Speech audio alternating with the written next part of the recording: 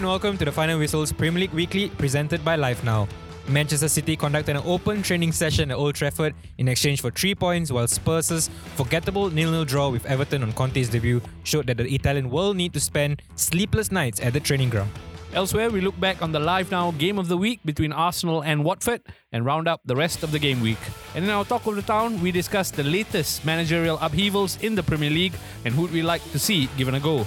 This is the Final Whistles Premier League Weekly presented by Live Now.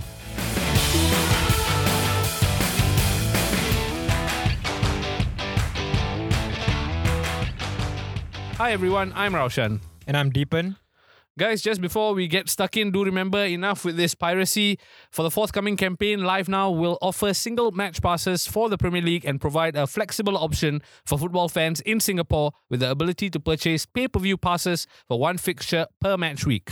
And we know you fellas listening in love a good giveaway. So don't forget to go on to our Instagram or Facebook page or even our Twitter page at @TFinalWhistle to find out how you can win 3 free Premier League match passes each match week for yourself. Check it! Yep. Roshan, this isn't quite trivia, but what do Steve Bruce, Daniel Farke, I'm not swearing by the way, Xisco Munoz and Dean Smith have in common? Wow, this one tough. I don't know. Obviously, they all got this boot.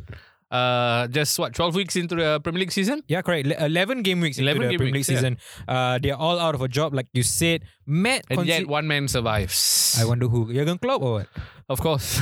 And Matt, considering the fact that we are only, like I said, 11 game weeks into the season, but before we discuss the latest coaching changes, it's now time for the real trivia. Give it to me. I need to win something. Newcastle United, of course, appointed Eddie Howe as their new manager. He's actually the 7th English coach to take over at St. James Park for Newcastle United. I want to know who are 2 other English managers who've been given the job. Don't mention Steve Bruce because that's out. Okay. Alan Shearer, Jerome Souness. Oh no, Souness is not English. Alan Shearer, Steve McLaren.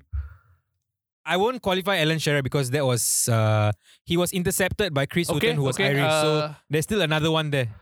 You said who Steve McLaren? Yeah, Steve McLaren is Sam one. Allardyce. Sam Allardyce, huh? English manager, right? Sam Allardyce was way before that also. Sam Allardyce was in 2007, But you 2008. want 2 English managers who managed at Newcastle? No. From these last 6. Oh, so from basically, the last 6, there was one non-English, which is Rafa Benitez, obviously. But in that 6, Steve McLaren and someone else. Oof, Steve McLaren and Alan Pardew. Yep. Boom! So I always give you easy ones lah. Yeah, when I win, it's easy. When you lose, it's a hard fixture. A bit like Okay lah, don't cry lah. And in this week's Talk of the Town, we will take a look at the sackings of Daniel Farke and Dean Smith and discuss who we'd like to see in the Premier League.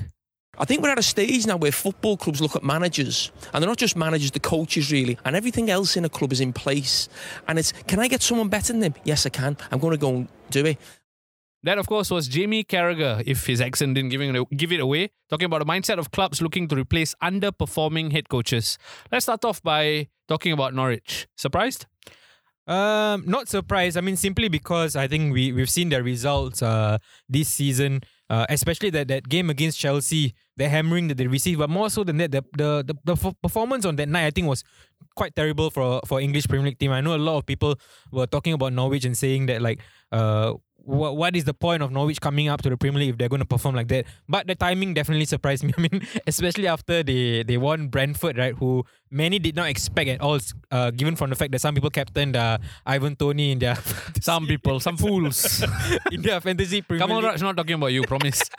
and Jerome also, Captain Ivan Toney. Oh, really? Yeah. So I Misery think loves company. that was obviously a surprise for me, but you've got to do something, right? I mean, if you're losing games, clearly I think this was an appointment or audition that they made even before that game. Because no way I think they would have done it after the game. So in that case, I'm not surprised. What about you? Do you think this was a decision that was coming? 100%. I think it was decided before the game. I mean, a bit sayang that he went on to win that game finally against Brentford and then still got the sack. But I don't think even winning that would have changed their mind or even made them think about it again. I think Norwich have been brave to do it they had to do it now because obviously it's an international break. And correct me if I'm wrong, but I don't think Norwich will have a host of players away on international duty, lesser than the rest of the club. So whoever comes in now will have time to impart some ideas over this next 10 days or something like that. And they need to get the appointment right because as it stands, I'm looking at the Premier League table now. Norwich are rock bottom, 5 points, but they are level with Newcastle. And in 17th are Watford, who are within touching distance in 5 points. So if they can go on a run, I don't expect them to go on a Man City-like run, but if they can sneak a couple of wins, then they're in the equation, right? They're not down and out. And I think they're counting on a new manager to come in and give them that bounce. So for Norwich's sake, is the squad good enough to stay in the Premier League? I have question marks, but maybe a new manager comes in and tries and ekes out the best from that squad and give a right old go at it rather than just, go out on a whimper. Yep, and Farke was not the only head coach to lose his job last week. Of course, Dean Smith was shown the door as well after a 5th straight defeat for Aston Villa. Raushan, we had a brief conversation about Dean Smith in particular and Aston Villa. I think it was before the season started. Yeah, I think he was my selection to get the boot first actually. Yeah. I mean, obviously unprecedented that 7 others have got the sack so far, but yeah. And you felt at that time that recruitment seemed a little hasty from the villains. Is that still the reason that you think Aston Villa have underperformed? I think so. I think the players who have come in, Buendia, Bali, how do I pronounce Leon it? Bailly. Leon Bailly haven't covered themselves in glory, but you're also losing your talisman. Jack Grealish is really a talisman who everything went through him. Yep. So to fill that void is going to be very difficult. We've seen in the yesteryears Tottenham suffer when Gareth Bale leaves and then they sign a host of players. So I think with Aston Villa, they were already setting themselves up in a difficult position going into the season, signing so many new players, trying to replace Grealish.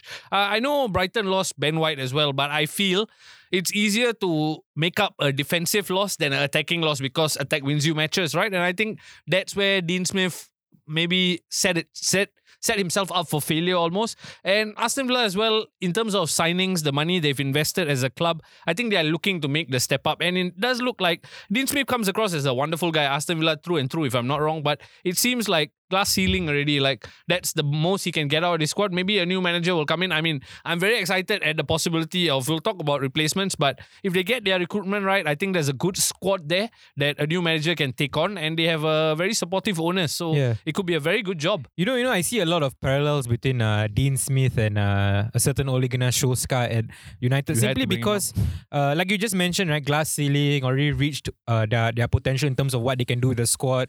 Same things I could say about Ole at the moment. But I think more strikingly was the fact that just like how Ole hasn't been able to fill a Rafael Varane, Jadon Sancho, his fully fit, strong squad, I think Dean Smith has a problem as well. Where, we talk about Buendia, Leon Bailey, Danny Ings, Watkins. We have not seen all 4 of them in the same lineup.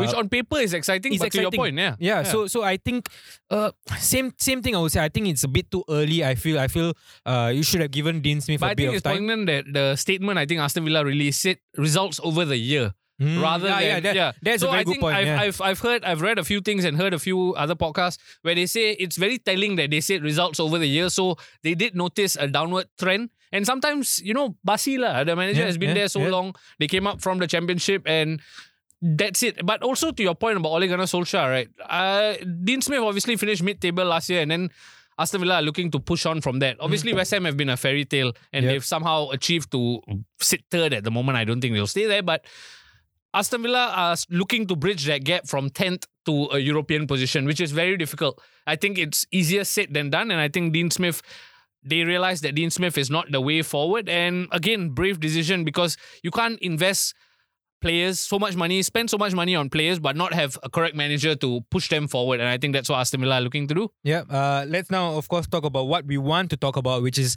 who we'd like to see take on these 2 jobs in the English Premier League. Of course, we will be talking about Newcastle, but of course, they have already appointed Eddie Howe, which I think is a terrific appointment. I would love to see what he does with the Newcastle team. But let's start off with Norwich, of course. We look at Norwich right now, and you mentioned they're sitting rock bottom of the English Premier League. So you can go both ways, right? Where you have a lot of exciting attacking talents at Norwich, I believe, like Todd Cantwell, Milots Rashica comes to mind, Timu Puki as well comes to mind. It's either you go with an attacking manager who gets the best out of these attacking players, or you revert to someone who is going to play that direct football, Allardyce lah. get the best out of this squad in that viewpoint. But let me just run through the odds in terms of who is likely to replace Daniel Farke at Norwich. Right on top is, of course, I'm sure you're not surprised because I'm sure you've seen a lot of articles on this. Frank Lampard, Of course, yeah. sits right at the top of the next Norwich City manager odds. Second is quite an interesting one. It's actually Kjetil Knutsen, who is, of course, the head coach at Bodo Glimt. Oh, okay. The ones who were Who beat Roma. who beat Roma 6-1 and also were the Norwegian champions not too long ago. I'm not a fan of Norwegian league winners, but sure. And third on the list is Dean Smith. Oh, wow. Who of Yeah, course we just left left him. Aston Villa. I think I'll just run off the fourth and fifth ones. Is Russell Martin comes in at fourth. He's of course a former Norwich City player. He's now a Swansea head coach. And fifth is Roy Hodgson. Oh, wow. Uncle Roy. Uncle Roy. You know, one thing I'm really pleased in that list, don't have your Sam Allardyce, your Tony Pulis. It looks Bruce. it looks like the Premier League has moved on from those type of signings, and I think you see the likes of Patrick Vieira coming, new age managers who possibly are the way forward, right? And I'm not surprised that Frank Lampard is top of that list purely because he's shown he's an able manager, not just at Chelsea but at Derby previously as well. So it might be interesting to get someone like Frank Lampard purely because of the progressive way that he'll play. He's a new age manager. But even for Frank Lampard to fight relegation, I don't know. You need somebody bigger than that. Because let's be honest here, Norwich, whoever comes in, you're not suddenly going to shoot up to the table and finish in the top half. You're looking to stave off relegation and then flirt with higher regions of the bottom half of the table, if that makes sense. So will Frank Lampard be content with that? I don't know. We'll talk about Aston Villa later. Between the two, if I were Frank, I'll choose Aston Villa. But based on the list you read off, I think Dean Smith. Purely because, I'll be surprised if it happens so quickly. But Dean Smith has shown that he can bring a club up from a championship. And if things go bad for Norwich, that's the situation they'll find in. So no point you hire a manager now. Yeah, good point. And then end of the season, you have to revisit your goals again. So if they're looking long term, Dean Smith, passionate guy, knows his way around the championship, has fought relegation battles with Aston Villa. So perhaps Dean Smith? Yeah, I think that's a good shout as well. But I would love personally to see Frank Lampard given a go again. I know things didn't quite work out for him at Chelsea, but you always saw that progressive style of football that he wanted to play. I think he did well with Derby. I think Chelsea job came too early for him, I think. At Norwich, I think you got no pressure in a sense where I think a lot of fans have already been resigned to the fact that they probably will get relegated. Even from the media perspective, seems like Norwich are odds-on favourite to go down. I think that gives him a bit of a leeway not to really fight relegation, but actually prepare for the future of Norwich City.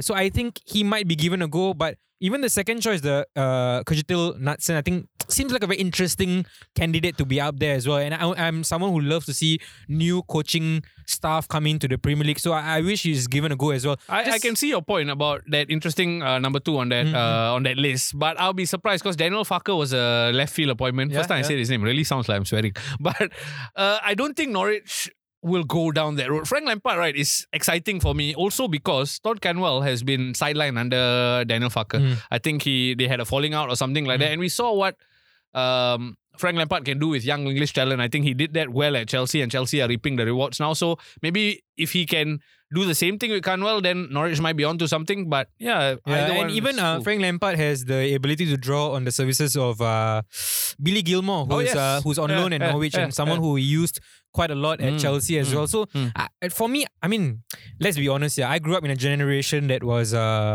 looking at players like Frank Lampard, Paul Scholes, Steven Gerrard as the go-to midfield players and really the leaders of a generation, I would say. So obviously, I'm going to say that I would love to see these guys in the Premier League managing teams. I look at Patrick Vieira. He's obviously a former Arsenal player, but I love to watch his teams. Sure. I love to see him there standing on the sidelines because I know this guy, I used to hate him so much and look at him now. Thankfully, he don't wear the Vicks on the suit anymore. Iconic, man. The O2 jersey. That brings back a lot of memories as well. With Frank Lampard, just final point. Frank Lampard, if he does get the job, I'd like to see John Terry come back. I think just for the rest of the season. By the way, John Terry is also on the next. I'll be surprised because I think they let go of John Terry to go get some managerial experience. Right now, I think they cannot afford to give someone without any Premier League managerial experience. It'll be a big risk unless they already close the curtains lah. They say we're gonna get relegated. It's okay, guys. We'll deal with it, and then we see where we go. I'll be surprised, but yeah, it'll be nice. Frank Lampard, John Terry, a bit nostalgia, and who doesn't love nostalgia, right? Yeah, and you sure? I loved it while it lasted. John Terry in that list, right? He's right after Roy Hodgson. Okay. He's quite high Roy up. Hodgson probably older than the 4 other people in the list combined. Bro. Probably, bro. The dinosaur of coaching. Let's move on You're now gonna sign to Jason Panchion or that, Norwich. Jason Panchion. Legends. Going now The streets will to never forget. Aston Villa. Of course, they had a very different position to Norwich City because, like you mentioned, right, fantastic players that they've signed. Danny Ings, Ollie Watkins. Even in midfield, they have Morgan Sanson still to come from injury. So lots of talent there for Aston Villa. And let me just read off their next manager odds at the moment. A very heavy odds-on favourite at the moment is Steven Gerrard. Makes sense. Mr. Sleepy G himself. Second on the list is Roberto Martinez, of course, formerly That guy, every job suddenly. with Everton and Wigan, now with the Belgium national team. Third on this list is actually John Terry, who's of course there previously as the assistant coach. Fourth on the list is Frank Lampard. The fifth one is what is really interesting to me, which is I'm probably sure I'm not going to get his name right, but it's Kasper Hjulmand. Oh, I read about this. Who is of course the Danish national team head coach. And of course the last one on the list is Paulo Fonseca, the former Shakhtar and Roma manager. Just want to touch on the similar things I said about Norwich, which is of course I would love to see these former players given a go in this role. But the reason why I think I could see Steven Gerrard taking this role is simple. Let's be honest, Steven Gerrard's end goal is clear. He would want to be a Liverpool head coach. And to me, I don't see him jumping from the Scottish League, even though, yes, he was champions with Rangers. I don't see him going from there straight to Liverpool. And it's not also going to happen in the foreseeable future. I think Jurgen Klopp is going to be there for at least 2, 3, 4 years.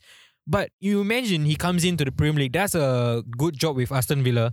When Klopp goes, the opportunity is right there for Gerrard to jump from Aston Villa to a Liverpool job. So to me, and a lot of Steven Gerrard's former teammates have come out to the press to say, I don't think Steven Gerrard will take up the job because I think he would rather win back-to-back titles at the Scottish Premier League with Rangers before. I think Brendan Rodgers will disagree to that because he left Celtic. Yeah, because at the end you cannot compare a Scottish league with the Premier League, right? I mean, no matter how much you want. And at the end of the day, I think Celtic this season are different beasts compared to previous seasons with Ange Postecoglou there. I think they are definitely doing a much better job. So it's not a given that Steven Gerrard might win the Scottish title this season. It was a given last season.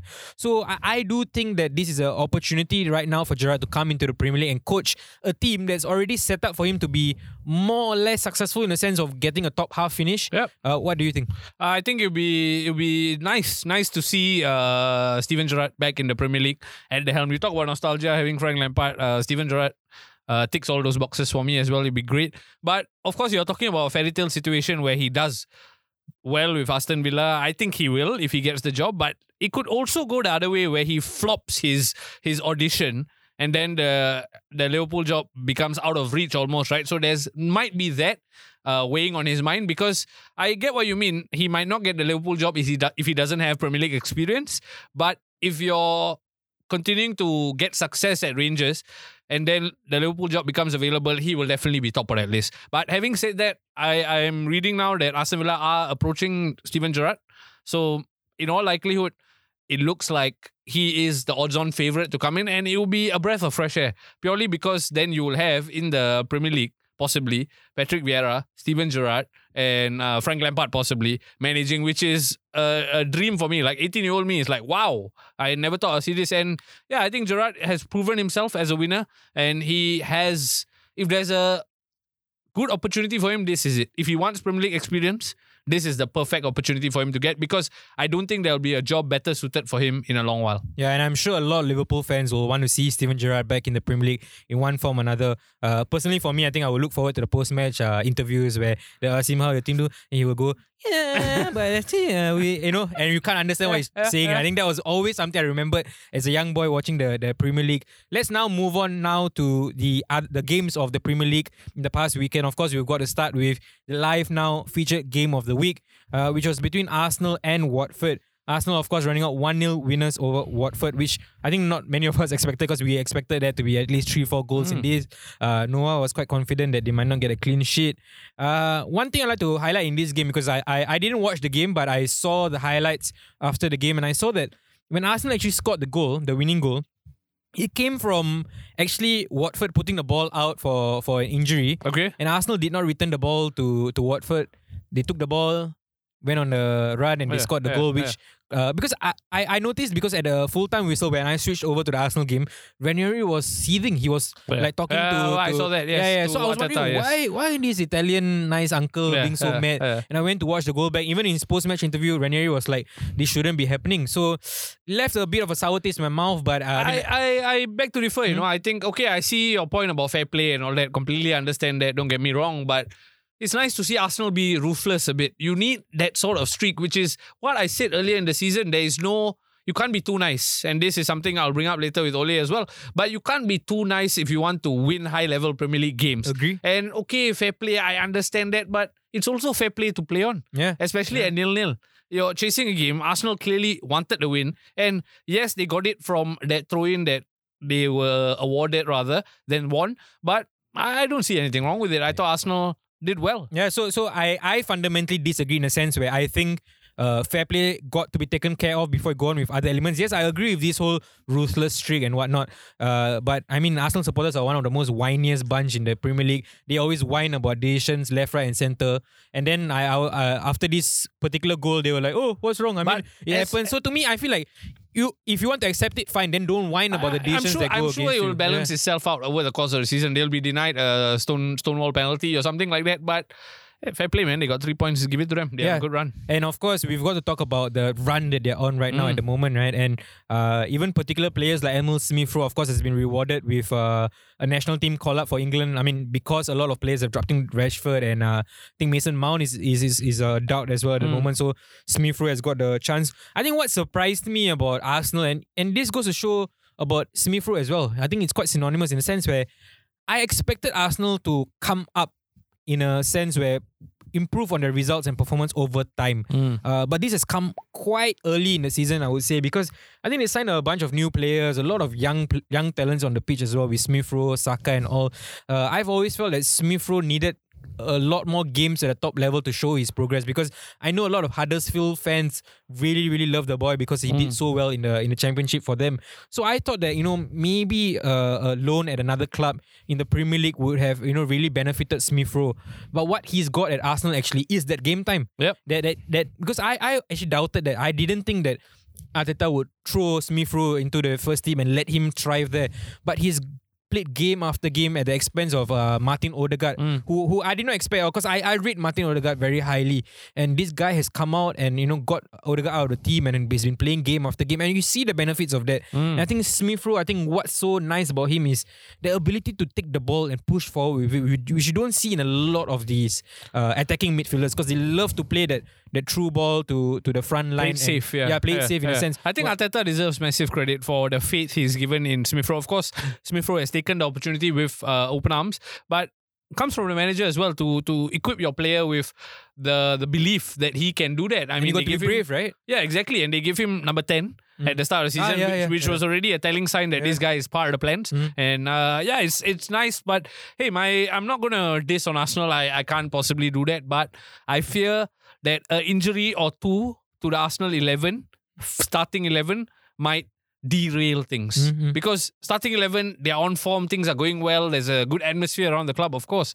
But an injury to someone like Smith-Rowe, someone like Saka, someone like Gabriel at the back. Oh, Gabriel is fantastic. And those incidences could make it difficult. And I don't wish this upon them, of course not, but we've seen international duty robbing certain players, certain teams of certain players. So for Arsenal's sake, I hope it doesn't happen, but Arsenal need to tread carefully, because while their first 11 is very good at the moment, not just based on form, but also playing, I think they would suffer if they get an injury.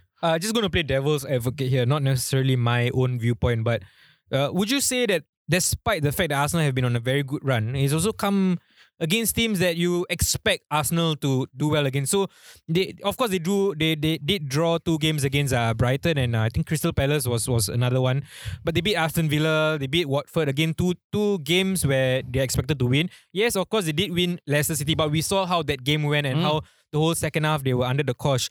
But I'm sure we'll talk about it in the next episode where the next game is of course against Liverpool. Do you think the next 3 games or 4 games will actually be a better reflection on where Arsenal are going this season? Yeah, I completely agree. I think opponents in yesteryears, you think Arsenal on paper, these opponents should be walking over, right? But such has been the state of affairs at the club over the past few years that now it's not a given that they win football matches anymore, as for a lot of other teams as well. But for Arsenal in particular, I think over the next, not just 3 games, 6 games, they got Liverpool, they got Newcastle, they got Man United, they got Everton, they got Southampton, and then they got West Ham. I think that will be more telling.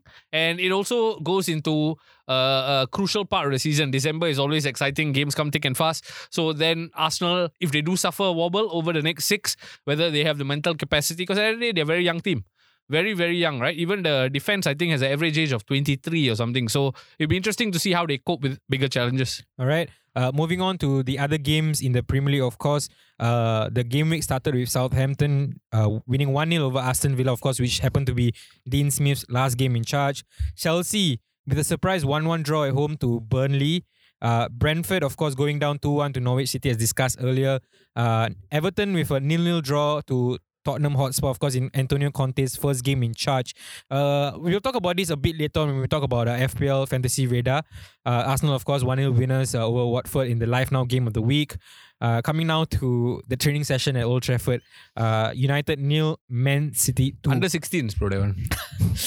I just want to start off by saying you heard how angry I was after that 5-0 demolition. I stay in Kallang, you stay Bredel, Toa Payoh, I still can hear you, bro. Yeah, at that result. But I would say I felt worse after this game than I did after the Liverpool game, simply because there was just nothing to show for from the game. I mean, you talk about aggression or desire and all. Sometimes you see in defeats, even in that 5-0 defeat, I dare say there was a bit of a semblance of desire in some sense, like to not want to concede more or whatnot. But in this City game, it was almost like we are going to lose, but we lose 2-0, okay. Yeah. 3-0, okay. 4-0 cannot lah. So we stick to our game plan Damage here. limitation, right? Yeah, and every time we saw United have the ball, there was no Coherence, desire to do anything with it. Yeah. And I know at the end of the day, you keep saying the same thing, which is true. I agree. The buck stops at the manager. But surely, I mean, as players, you also got to take some form of responsibility for your gameplay, which is why it makes me mad to see post-match interviews and Maguire, your captain, coming out to say you got no belief. Like, Manchester United captain, by the way. yeah, saying you've got no belief. So yeah, I know we can go on and on about Ole and all, but I just feel, what is wrong with players out there? And you see even Ronaldo. Okay, I take your point. Players need to take more responsibility. Completely agree. But a player can only take care of himself. For example, Bruno takes it upon himself to bring the ball forward. But if Wan-Bissaka is not giving him an overlapping run to give him an out ball, so that comes from coaching, and that's my point. I agree with you. Players need to take responsibility, have some pride. So I'm not saying, I'm not absolving Ole from the blame. I completely agree that, I mean, I've admitted as such that in terms of a coaching or tactician point of view, something's got to give already, that Ole is really not up for the job at the moment. But what I'm saying is that for all these tactics or coaching that you talk about, and I completely agree with you, surely as a Manchester United player, you've got to have it in you to do something better with the ball. Of course. And the thing is, what I'm talking about is in that particular, which is why it infuriates me, this particular game. A lot of the time where you had players on the ball, like for example, there was this phase of play where McTominay had the ball, looking for a way out, looking for someone to pass to. Running in circles, right? Yeah, nobody came up to him and offered a route to him. And to me, I personally feel it's not about coaching at the end of the day. This is about your personal desire to want to do well for your club. And you look at certain things like Bruno not closing down Cancelo's cross quick enough, and it resulted in that silly own goal. I mean, both the goals that we conceded could have been avoided. Yeah. Honestly, I mean, City could have scored a lot more nicer goals. That's what I'm saying. And I know you talk about Ole a lot, but that defending for the second goal from Luke Shaw at the far post, or even bringing Maguire into the conversation to not have the leadership to get to the ball or tell Luke Shaw there's a man on, or De Gea to shout at the defender to say, hey, man on. These are basics. And at the end of the day, I think, like you said, it goes back to the coach. Is the coach doing something for lack of better words, rile these guys up in training sessions. And I'm also questioning now, I take your point about players, and it was Harry and Luke Shaw's fault for that second goal. But then I'm not convinced that the reaction in the dressing room after is Ole going up to Harry and saying what the fuck went on. I think he'll be like, that's all right, man. Man City, tough game, innit? We'll try next week. Fuck you, lah. I mean, that's not the way to find things forward. That's my biggest gripe. I take your point. These players need a kick up the backside. I'm not convinced Ole, Michael Carrick, or Kieran McKenna, or Mike Phelan, if he can even lift his leg that high, will give the players the kick up the backside they need. Yeah, I completely agree. Which is why I think at this moment, I think easy for us to sit there and say United need to change things and all. But I just don't see how the board is going to make the right decision either. But having said that, that doesn't mean that I don't want to see a change. I still hope to see a change because I think something's got to give. You cannot go week after week and seeing United with no direction at all.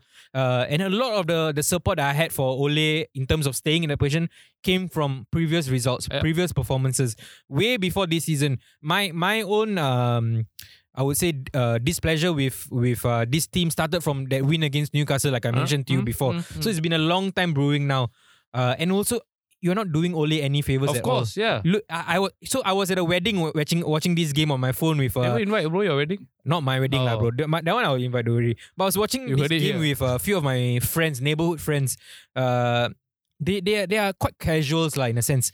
But they were looking at the game and on my phone, and whenever it panned to Ole, they were swearing at him, bro.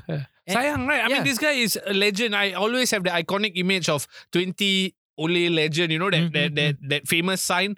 I feel it's being tarnished week on week, and the board are setting him up to fail. It's so sad, right, that if Ole gets sacked over the next few days and there's the Manchester United job available and the Aston Villa job available, hand on heart, I think the Aston Villa job is a better prospect, boy. Purely because of the people who run the club. Yeah. And now Ed Woodward, ORD mode ready. I don't know what the hell he's doing. Is he going? I don't know why. How can...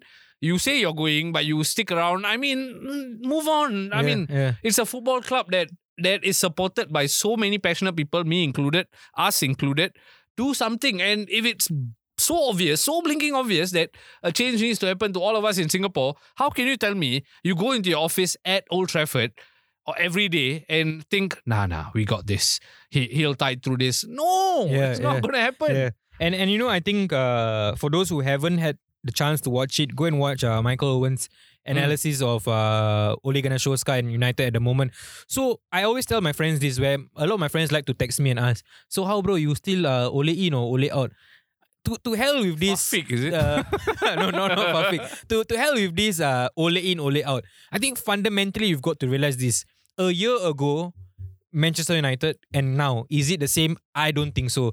I think you can talk a lot about this identity and all that wasn't there for a long time, right? I disagree because I think it was fun to watch Manchester United play. Like I told you, I think we were talking about this off-air, about that 9-0 win against Southampton, the 5-1, 6-1 against Leeds. There was a lot of exuberance, energy with United, but the energy has gone out of the window now. Yeah. And I cannot in the right state of mind tell you that I did not want Conte simply because I think it would be a very backwards appointment in the sense of how the team identity will look like, and then support what's been happening there, where 1 week you want to play 4-3-3 or 4-2-3-1 attacking style, which we will see probably against Watford, right? I'm quite sure. I hope. Yeah. And then suddenly you have United playing a semblance of a 5-3-2, and then you are saying you're okay that, no, I'm okay with 5-3-2s, by the way, I'm okay. But you need to have energy in the display. You need to have a forward thinking when you have the ball. There needs to be a blueprint, which is basically not And existent. the worst thing I've seen this week was an athletic article saying that in training, they were trying out Jadon Sancho at right wing back. The moment I saw that, my blood boiled. I'm like, you signed this guy for 70 See, that's million. the problem. Is the blueprint doesn't just affect your week-on-week performances. It affects your recruitment. It affects everything because... Like, for example, even top to bottom in the club, your under-19s, your under-16s, whatever, you should follow that blueprint so there's a chain, right? There's a cycle of progression, right? That blueprint is completely devoid. And I think United under Sir Alex Ferguson, yes, counter-attacking football, that the idea of a blueprint or playing style or philosophy wasn't as vogue as it is now. Right now, it's the go-to.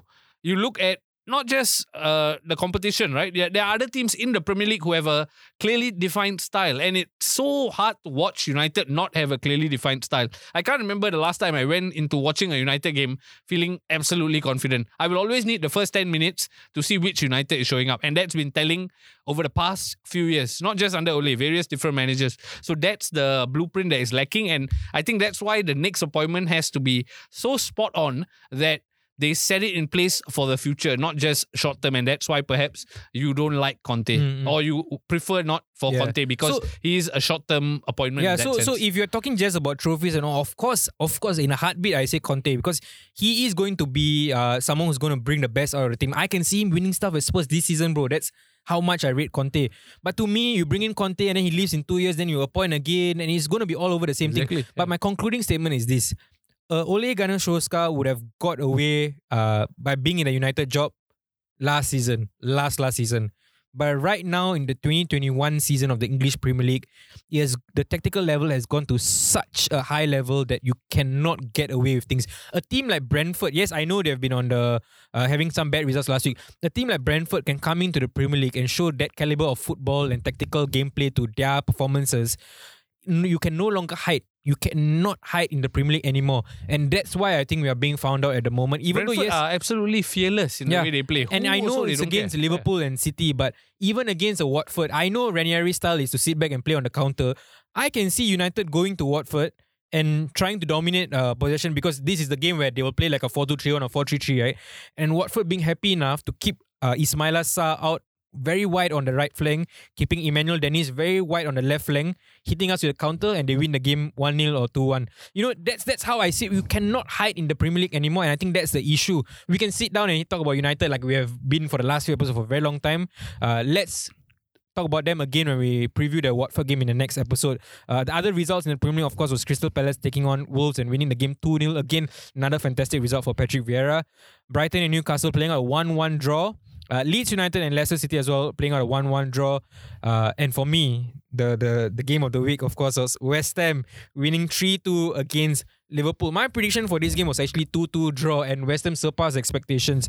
I think I saw some tweets on Twitter, of course, like Twitter, not Instagram, right? Where some Liverpool fans were saying, again, decisions.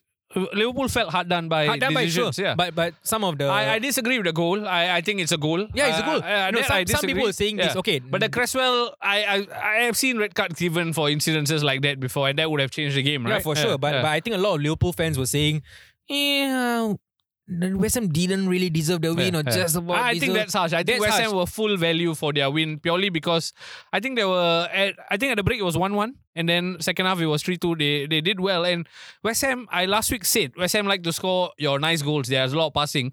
What I failed to mention was they also score set piece goals, which helps. And I think when you have as much belief running through the squad, I think Declan Rice has raised his game to a different level. I mean, imagine what Declan Rice could do for us for United in the middle of the park. So, yeah, I think just West Ham deserved the win, full value for the win, and it showed that Liverpool have chinks in the armour. I've touched on this time and again. Again, Liverpool fans listening, I'm not dissing your team. I think your best 11, you have the best 11 in the team, in the league, but that midfield, there's always rotation. And we saw West Ham more than once run through the middle of Liverpool, more than once. And Van Dijk looked culpable for a couple of the goals. So I think it showed that Liverpool can be beaten on their day. And we've seen Liverpool concede a lot this year. They surrendered a 2-goal lead to Brighton. I think against Atletico, they did the same. I think they eventually won 3-2 in the Champions League. But we've seen Liverpool not as formidable at the back as they are. And I think that stems from that midfield always chopping and changing down to injuries or rotation and stuff like that. So maybe it's not going to be as straightforward, this title fight, I feel. Yeah, and Declan Rice has definitely been a staple in West Ham's team this year. I mean, not just this year, I think last season showed tremendous performances as well. Right now, let's of course move on to our final segment of the show is of course the Fantasy Premier League Final Whistle Fantasy Radar.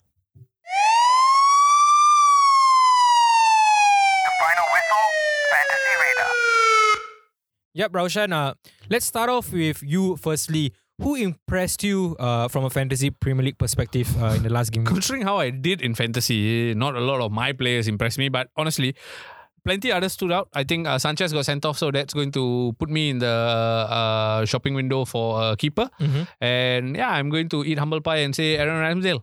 I think he's proven that he's a good shot stopper, and I think it'll be an interesting pick. But having said that, as I say it, I realize Arsenal have a tough run of fixtures. But nonetheless, I think if you're looking for a goalkeeper option, Aaron Ramsdale comes to mind as a solid choice. Yep. My pick for someone who impressed me, I wouldn't use the word impressed, but stood out for me was actually this player from the Everton-Tottenham game, which of course was Conte's debut. I promised to talk about this game during this segment. And it's for me, Sergio Reguilon. So of course, we know Conte was going to play a three at the back. And Ben Davies was not the Singapore one, or the Thai one. Ben Davies, the Welsh left Oxford back. one, you mean? Or the Oxford one, yes. Was playing at left centre back.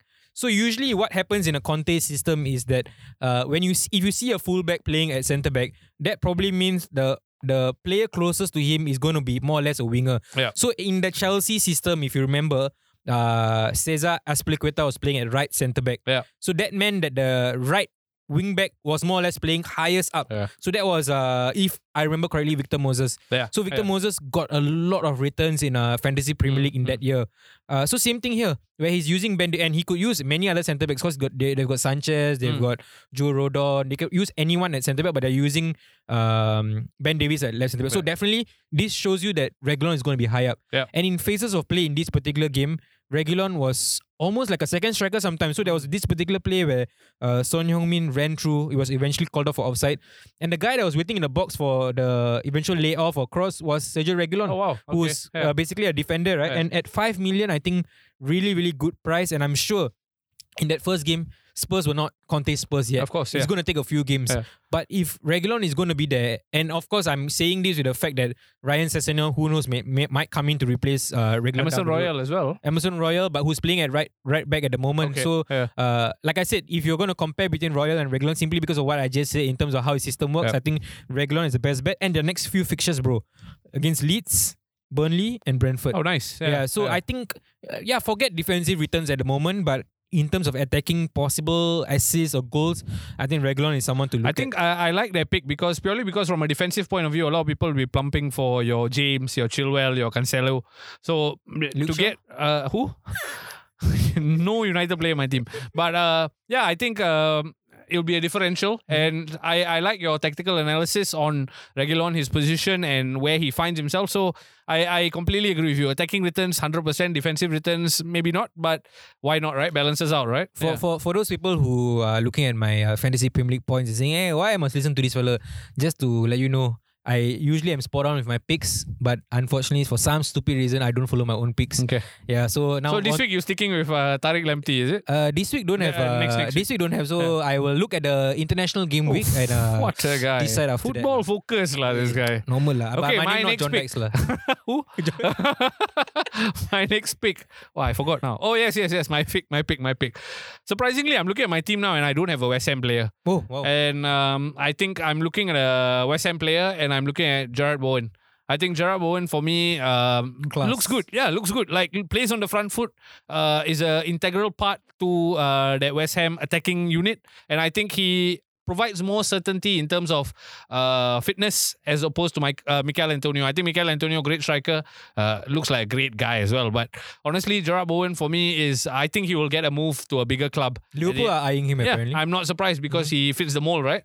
And I would be, I think it would be good to get a West Ham player, and for me, Gerard Bowen stands out. Do you know that a Premier League player has a link to Singapore? Oh wow, who? Yeah, Jared Bowen. Why? Bowen secondary.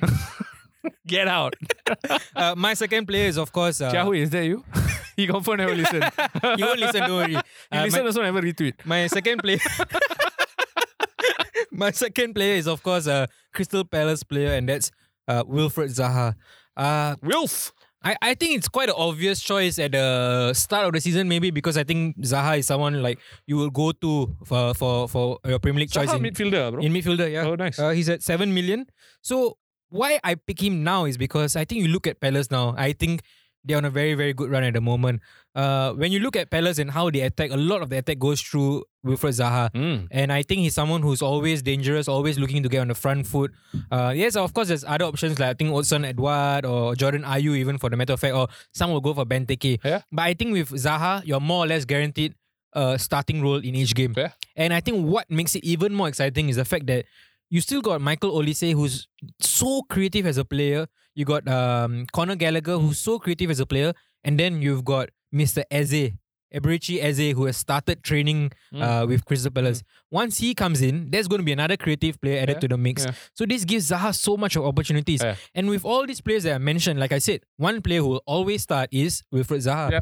So I think with the price that he's on, if I'm not wrong, he's at 7 million, if I'm not wrong. Yeah. And their fixture list, bro. They've got Burnley, Aston Villa, and Leeds. Yeah.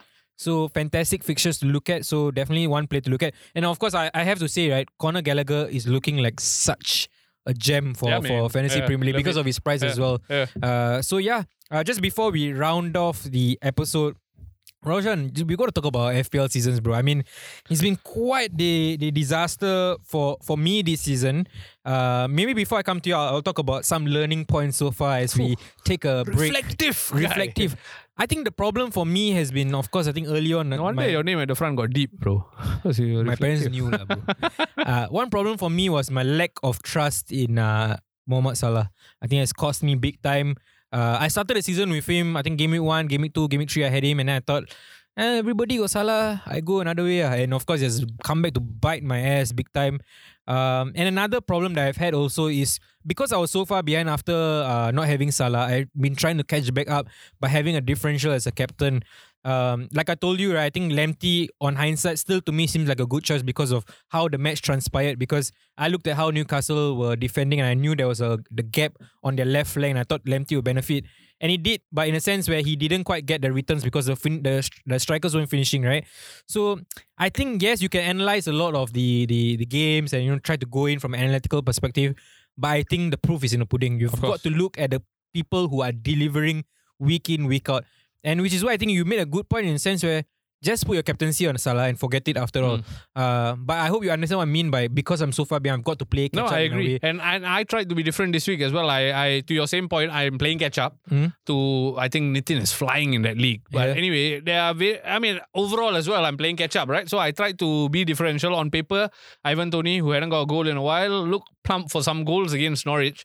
And then doesn't happen, and that's my biggest learning point. I think in the effort to look for differentials, you cannot ignore the obvious choice as well. And for me, I feel I've been a bit too impatient with some of my players. I think Hwang is the one who stands out. I mean, okay, he's not in the goals now, but there was a point where I plumbed for him way before there was this whole wave of getting Hwang in. And then I maybe that one because Squid Game, bro. Possibly. But either way, I should have stuck to my guns, because if I did, I would have got some returns, and I think that would have helped me. My strike force has struggled a lot, and on paper, I look at it, and I'm like, okay, well, these guys will score goal. I got Vardy, I got Tony, okay, who I'll remove later. And I got Aubameyang, who, like, it's also, there's a bit of a jinx going on. Like, I've seen some tweets where they talk about when the player stopped scoring, and guess when I got him in. I'm one of those people at the moment. But having said that, I think it's only 11 games in. I think there's football left to be played. And after the international break, I think December will be fun, purely because there will be a lot of games, and then you will scramble to get your good players in, and that's a good opportunity to catch some people napping. I mean, obviously we do this podcast and we remind people when the game week ends, but inevitably some people will forget, and also some people will lose interest halfway through, and then that's when you got to strike it when it's hot. Yeah, but I think fundamentally what you're saying is it's only been 11 game weeks. I think for me in previous FPL seasons, right, I always start off very, very poorly. I always start off very well, and then I end the season very poorly. So that's when a lot of my naive decisions come in. But this season is very unique for me in a sense where I've started off so poorly, where I'm feeling the only way is up. So I hope that's a reverse in that sense. Like I mentioned, right, if I'm even behind producer Nas, is a big problem for my fantasy Premier League team. Nas got Smith Rowe spot on though. Yeah, Captain him as well. So. No, I think Smith Rowe is like, to me now, I think a must get. But like you say, the fixtures that Arsenal have, not quite sure. But yeah, just a message to all the fantasy Premier League managers like us. If you're not performing at the moment, there's only way up. Same thing can be said about And for alternatively, vice versa, right? If you're doing well, then tweet us and at the final whistle, or check out Deepan or Raushan on Instagram or Twitter and tell us what's your secret, because boy, could I use some advice. Yep. And on that note, thank you so much for listening and joining us for this episode. See you. See you soon.